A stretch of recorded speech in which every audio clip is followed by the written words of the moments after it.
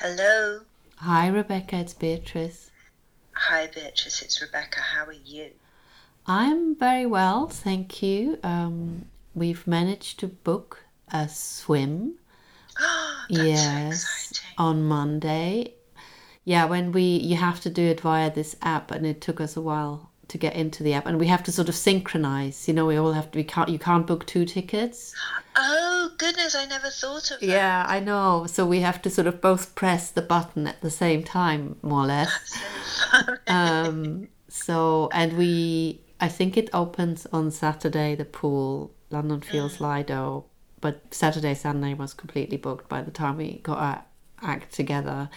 So we're now going Monday evening. But you don't get much time. You get an hour, I think, or a bit more. And you're supposed to already wear your suit when you turn up, which I find a bit weird. I'm not Okay. sure I want to do that, but I might have to. So yeah, it'd be interesting to see what it's like, and I don't even know whether you can shower. I don't quite know how it's going to work. Oh, wow. And is it an hour in the pool or an hour No, I think door to it's door? actually I think it's an hour and 15 minutes or so. You in and Okay. out. So it's not. Joachim always swims a long time, so for him it's not going to be Mm. quite enough. It's probably just about enough for me. Yes. So yeah, but exciting. That's so exciting. Yes, very much so. Oh, it will feel so good. Yeah. And what about you? More developments on the holiday wardrobe front? Well, it's all forming in my mind. I'm Mm, allocating tops to, I've decided on the trousers, skirt, dress situation. This is all in my mind. it's like a And mental then lookbook. it's a mental lookbook. Yeah. That sounds very good and appropriate. And I'm just allocating tops and then I'll do accessories. Okay, that sounds It's sensible. all just, clicking into place. Mm-hmm. And then when I'm packing, I'll just lay it out on the bed so that I can do my final check that all these outfits are super fantastic. And then off we go. Sounds very good. I know. I know. It will just be so good. Yeah, not long to go. No, I know. It's like I've got so much I need to pack into the next 2 weeks, but my focus is my outfits, Yeah. so it's okay. I'll get it all done and I'll get my outfits sorted, so Yeah, that sounds that's very okay. good. But what have you been up to? Well, you sent me this link to, is it Yumo, the Instagram account? Or Oh, such a good account. yeah. Yeah, is it Umo Archive? Yes, so and there was this film Love and Duty, Mm. and I found it on a, I think you can't get a DVD, so I found it on a Chinese website and I watched Oh it. my God, you are the best researcher. Well, I don't know, but so No. I watched it and it's it really is incredible. You must watch it too. It is 2.5 hours, which I didn't, Wow, I which didn't even know films. I Well, I know, suppose there are films. Yes, there's Napoleon, so there's definitely films that are very long then. true. So it's from 1931, but it's still silent. Apparently in China they had silent films longer. Oh, And what is quite, and well, maybe that isn't such a big thing, but when I watched it, it really is silent. There is no soundtrack, which is, okay. I'm not sure I've ever watched a film that long without any sound. But anyway, it is a melodrama. There's a lot of crying, a lot of Oh, crying. The men really? cry, women cry, children cry. But I mean, I would cry if this all this stuff was happening to me. Oh my So goodness. it is actually really sad. It's a sad story. And I've been trying to think what it is actually mainly about. I'll try and say the story really short. Yeah. So it's this apparently was a mega star, and my pronunciation of Chinese names is not my forte. So I think she's called Ran Lingyu, and she was about 20, I think, when she did this film, and she plays at the beginning a little schoolgirl. So she has these sort of pigtails and a dress which is a bit like a sailor's sort of type Oh, outfit. yes. And so she meets on the street this young man who is obviously fascinated by her. In the end, she has a sort of minor accident. The accident, he helps her, And so they sort of fall in love, but then she's told she has to marry someone else. So she doesn't want to, but she has to. And she looks like she's like 12, but I suspect she's probably meant to be 16 or 17 or 18. So she marries this other man who seems to be very nice and seems to really like her, but she's not happy. They have two beautiful children, but then by accident, there's a lot of coincidence in this film. She meets this man again that she had met in the street before. They fall in love again and they elope, and she finds it really hard because she misses her children so much and she almost doesn't want to go, but he doesn't want her to bring the children. So then from then on it all goes downhill. He doesn't manage to earn a lot of money. They have another child, another daughter, but he eventually dies. Then she brings up the daughter. She becomes a seamstress. So that's interesting because there's a section in a clothes shop. And then there's a big jump. So he dies when the daughter is still a baby. And the next bit is when the daughter is, again, maybe 16, 17, 18. And then there's another coincidence. And she's supposed to make clothes for the children, for her children, actually. Oh, my God. And she's this beautiful woman, and she's in the first part of the film, she's always has very dark lipstick and, you know, all sorts of different hairstyles. But then when she's older, and I've tried to do the math, and she can't actually be older than 40, but they make her out to be this sort of very, very old woman, and she's got her hair scraped back. She hasn't got any makeup. I mean, they've done a great job. You almost don't know whether it's the same person. So she then meets her children, and that's super, super sad because they don't know that she's the mother, and she has to take their measurements. And oh my God. It's just, I mean, that's the worst bit of the whole film. That's so intimate. Yes. And oh my God. In particular, that it's a boy and a girl. And she actually also plays her daughter, if you see what I mean. So she's the older woman. But her daughter is now the age she was at the beginning of the film, and she had pigtails. So, but she also has this son, and when she takes the measurements of her son's wrist, she gets so close to his hand, and she almost puts her cheek on his hand a few times, and she almost kisses his hand, and she's like, you know, there's a close-up, and she's like a millimeter away. And it's really, really, that's really so, so sad. And then the daughter falls in love with this rich guy who wants to marry her, but then they find out about the story of her mother. And her mother then thinks, I have to die for my daughter. So she dies. Oh my goodness. Yeah, I know. That's an extreme reaction. One doesn't know how. And she sends her daughter with 2 letters to a former husband. And he then takes on this daughter, and it ends with the 3 children. He suddenly points to a picture at the back of the room, which is his former wife, and maybe his children never knew that that's what this woman is. And so he points to this picture and obviously says, this is your mother. And so all the 3 children stand in front of this picture. And at first you see them from the front and they say, Mama, Mama, Mama. And then they all 3 fall to their knees and then they cry and he cries. And that's how it ends.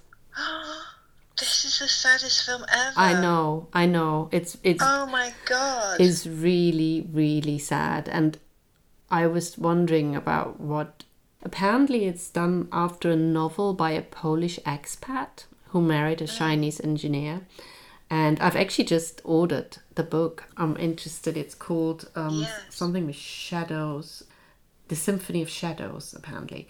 Oh, and that's a good title. Yeah, so I'll be interested to read that. But I think the main thing, I guess, must be about the love of parents for their children, because her first husband also really, really loves his children, and that comes out a lot. But the young guy doesn't want... Well, he obviously loves his own daughter, but he doesn't want anything to do with his first children.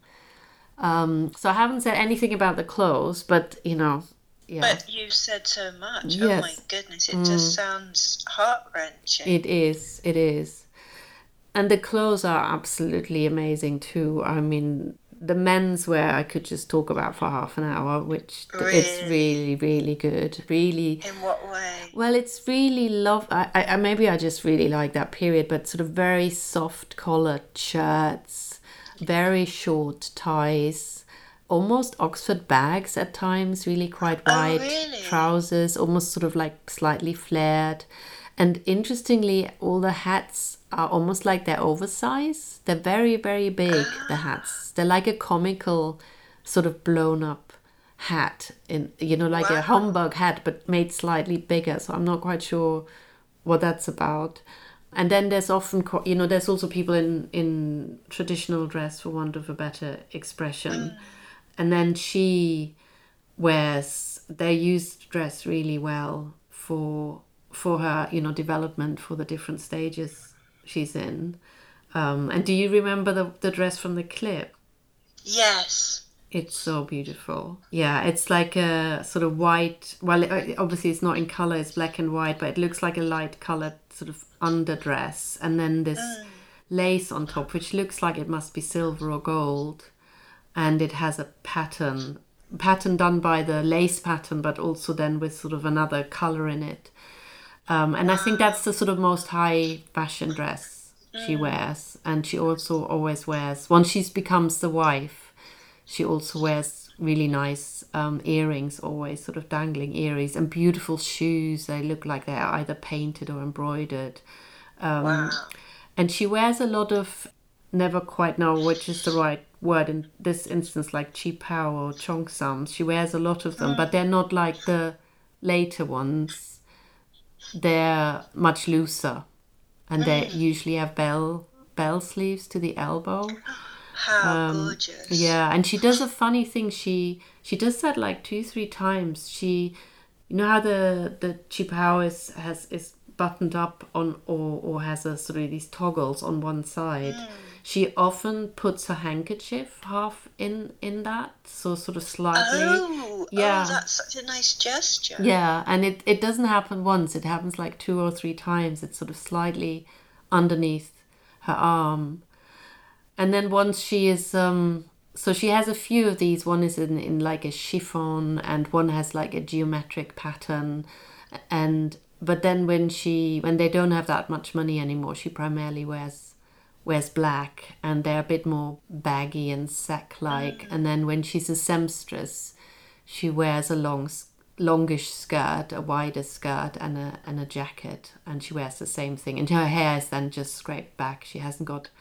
In the clip you sent that she had this beautiful, is it called a barrette, like for her hair? Yes. And then she doesn't have any of that anymore, no jewellery. And she wears glasses as well, and they blackened a few of her teeth as well. Oh my goodness. Just to rub it in that she's 40, she's getting on. Oh my God. Yeah. And when she's a seamstress, like where do you see her? Is she in an atelier? Where is she? Oh, that's a good question. No, she is. You see her at a sewing machine in their room. So they have a sort of one room. So she and her daughter, and they seem to sleep in the same bed.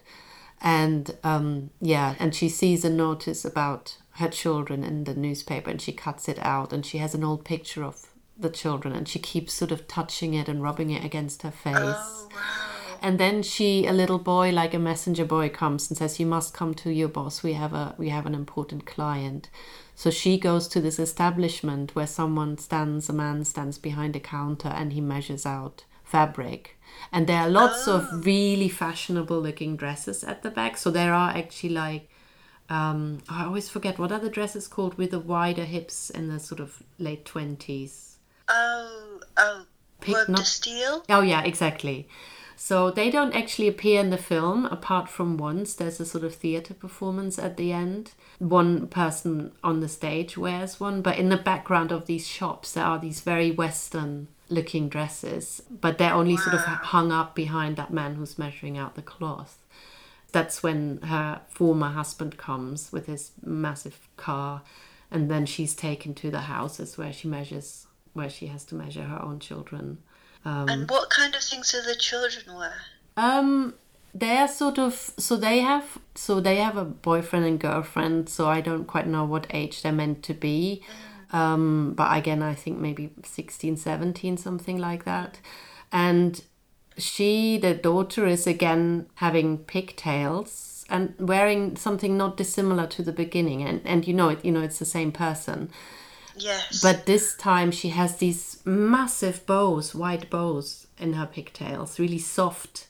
They're not bows like made out of ribbon, but almost like a bow made out of a scarf. They're these really soft, floppy, massive bows. They're next to her face. And the boy is just wearing a suit. So they're sort of dressed almost like grown-ups at that point. And the other daughter, she also wears a jipao, but quite a plain one with a small pattern, and it's always the same. So yeah, once she gets poorer, she doesn't really change that much anymore. Wow. Yeah. Oh, it sounds so worth watching. Yeah, and there's so many things I'd love to know. It's like, who made these dresses, where yes. There is an art director mentioned called William Collant with a K. But I couldn't find anything about them. And even, she's this mega star, and she's in a lot of other films. And she died 4 years later. She committed suicide when she was 24. So there is quite a bit about her online, and the lover she runs away with. A book has been written about him where he's called the Chinese Valentino, and he is very beautiful, and he was in a lot of films. He's called Yin Yan, I think.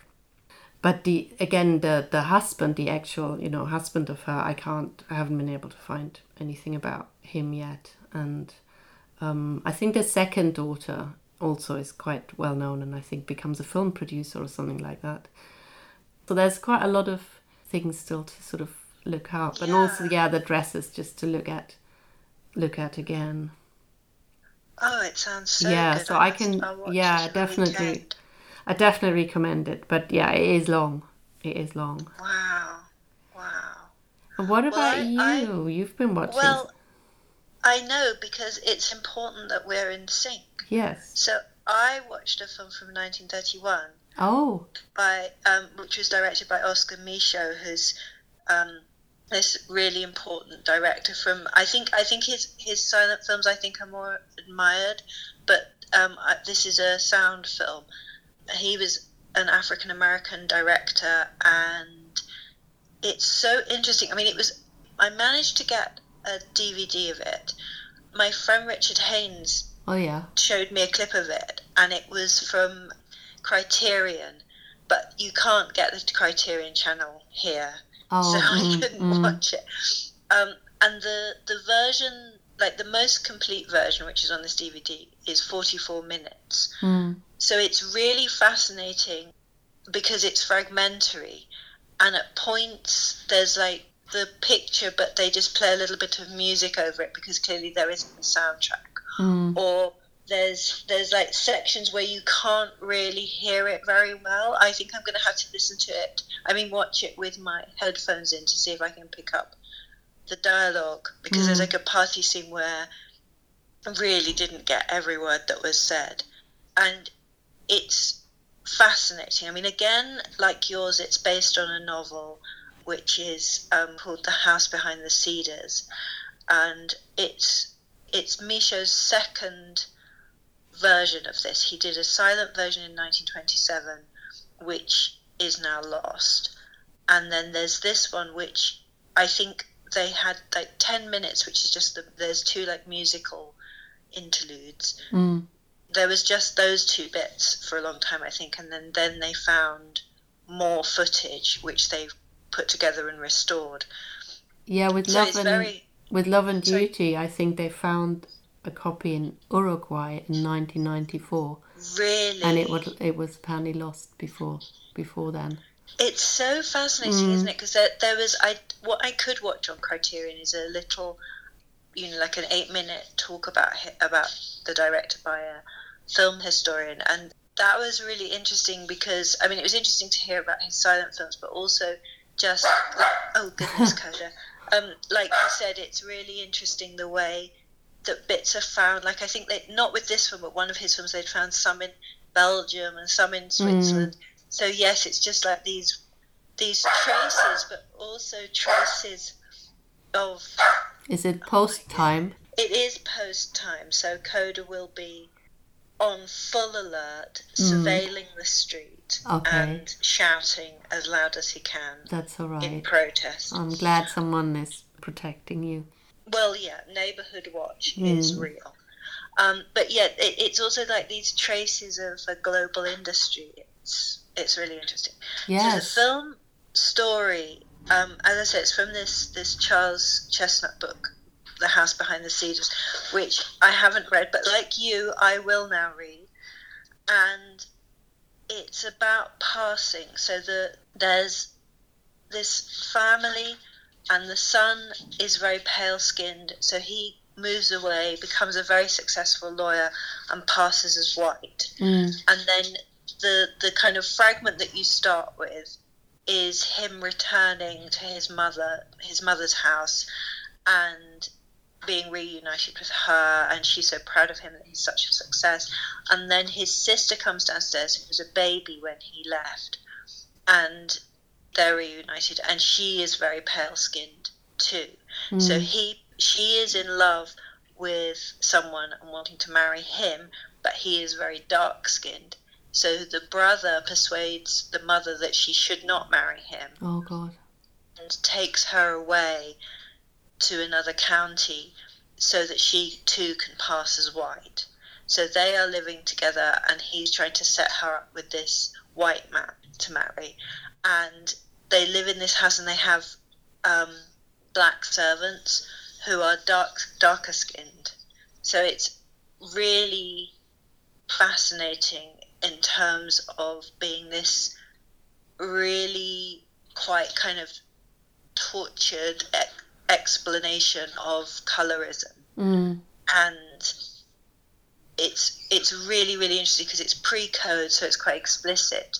Because it's for a black audience, the discussion of race is really frank, which it's so important, I think, to see that when you think of like even like Imitation of Life, there's a 30s version, but then there's the 50s version. Even though part of that film is about passing, it's still quite repressed because it's for white people to watch. And so it's really amazing to see this.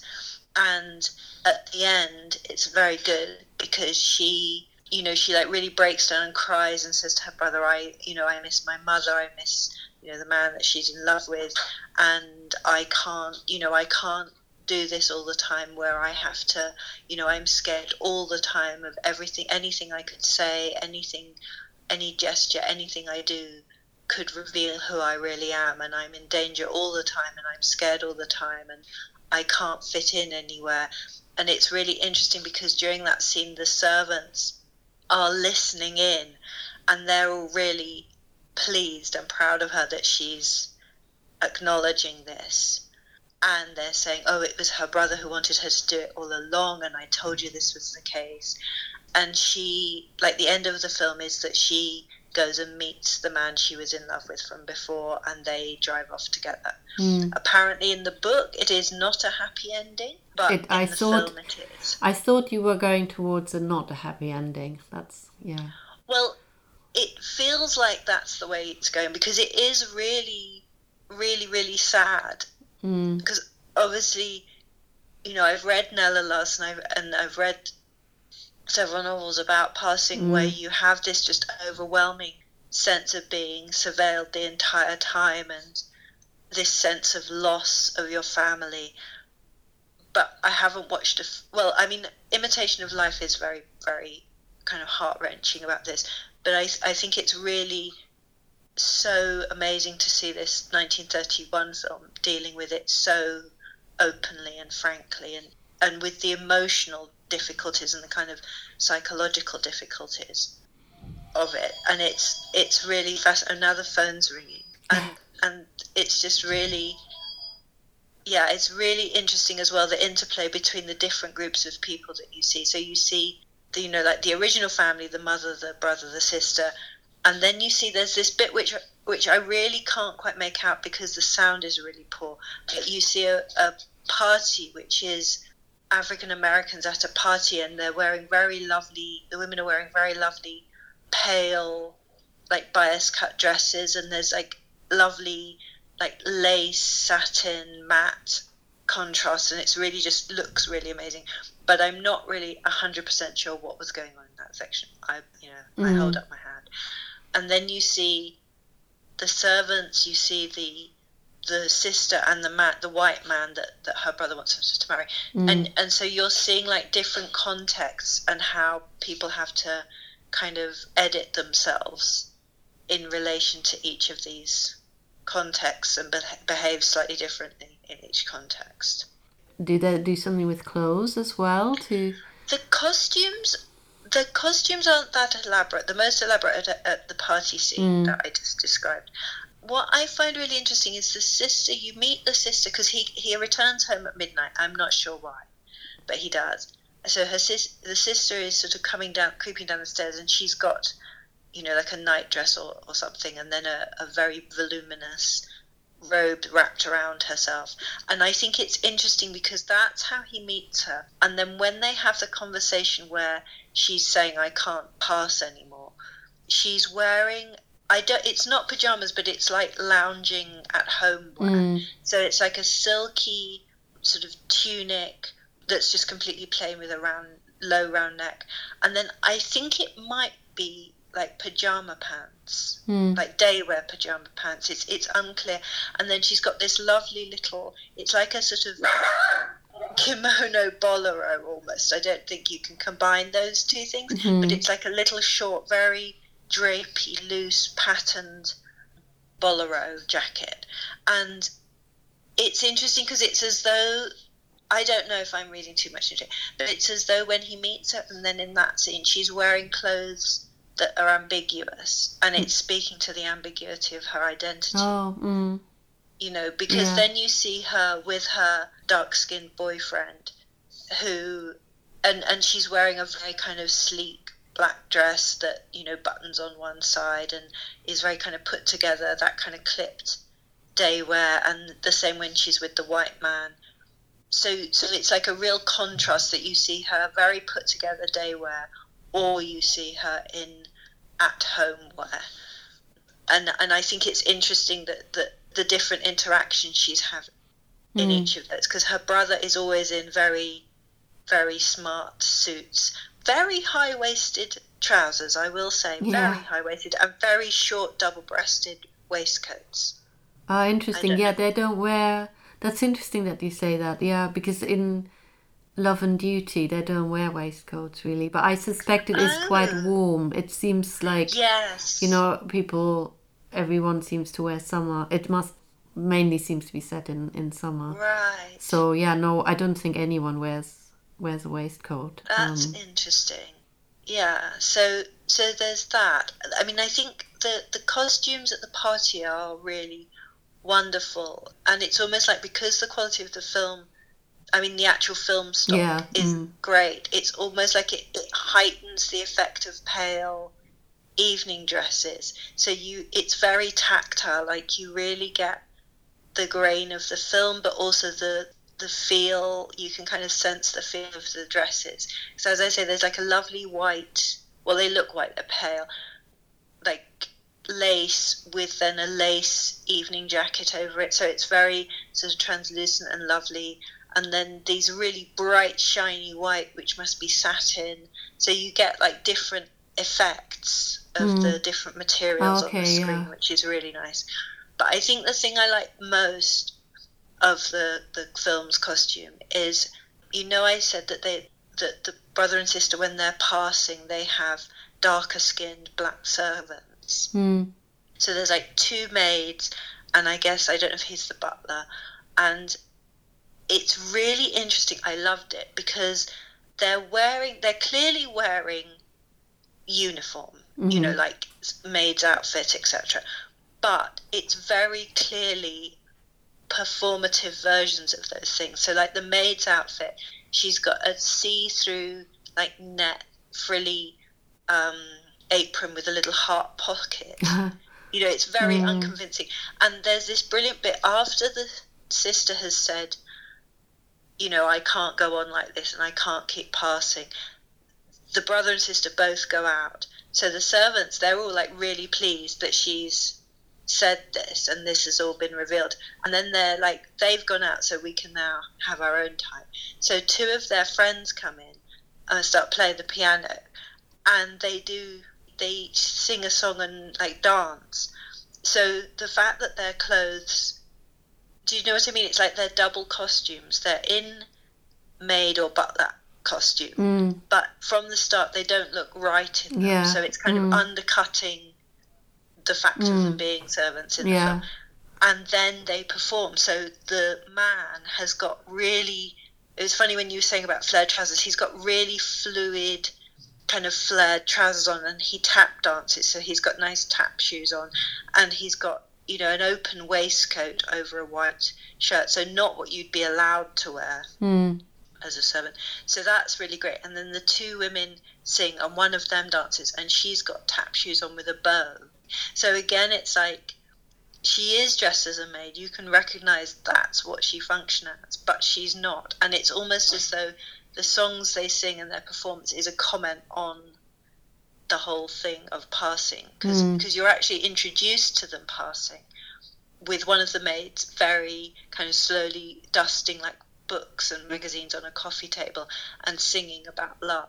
So from the start, they're performers within the performance. That's really interesting. They are undercutting the colorism of the film because they seem to have the most fun, even though clearly they wouldn't in real life be having fun in this situation. And also they seem to have the most freedom, which again would not be the case in reality. So there's this kind of, you feel like it's also directed to the audience, that the audience can enjoy the license that they have within the body of the film. Yeah.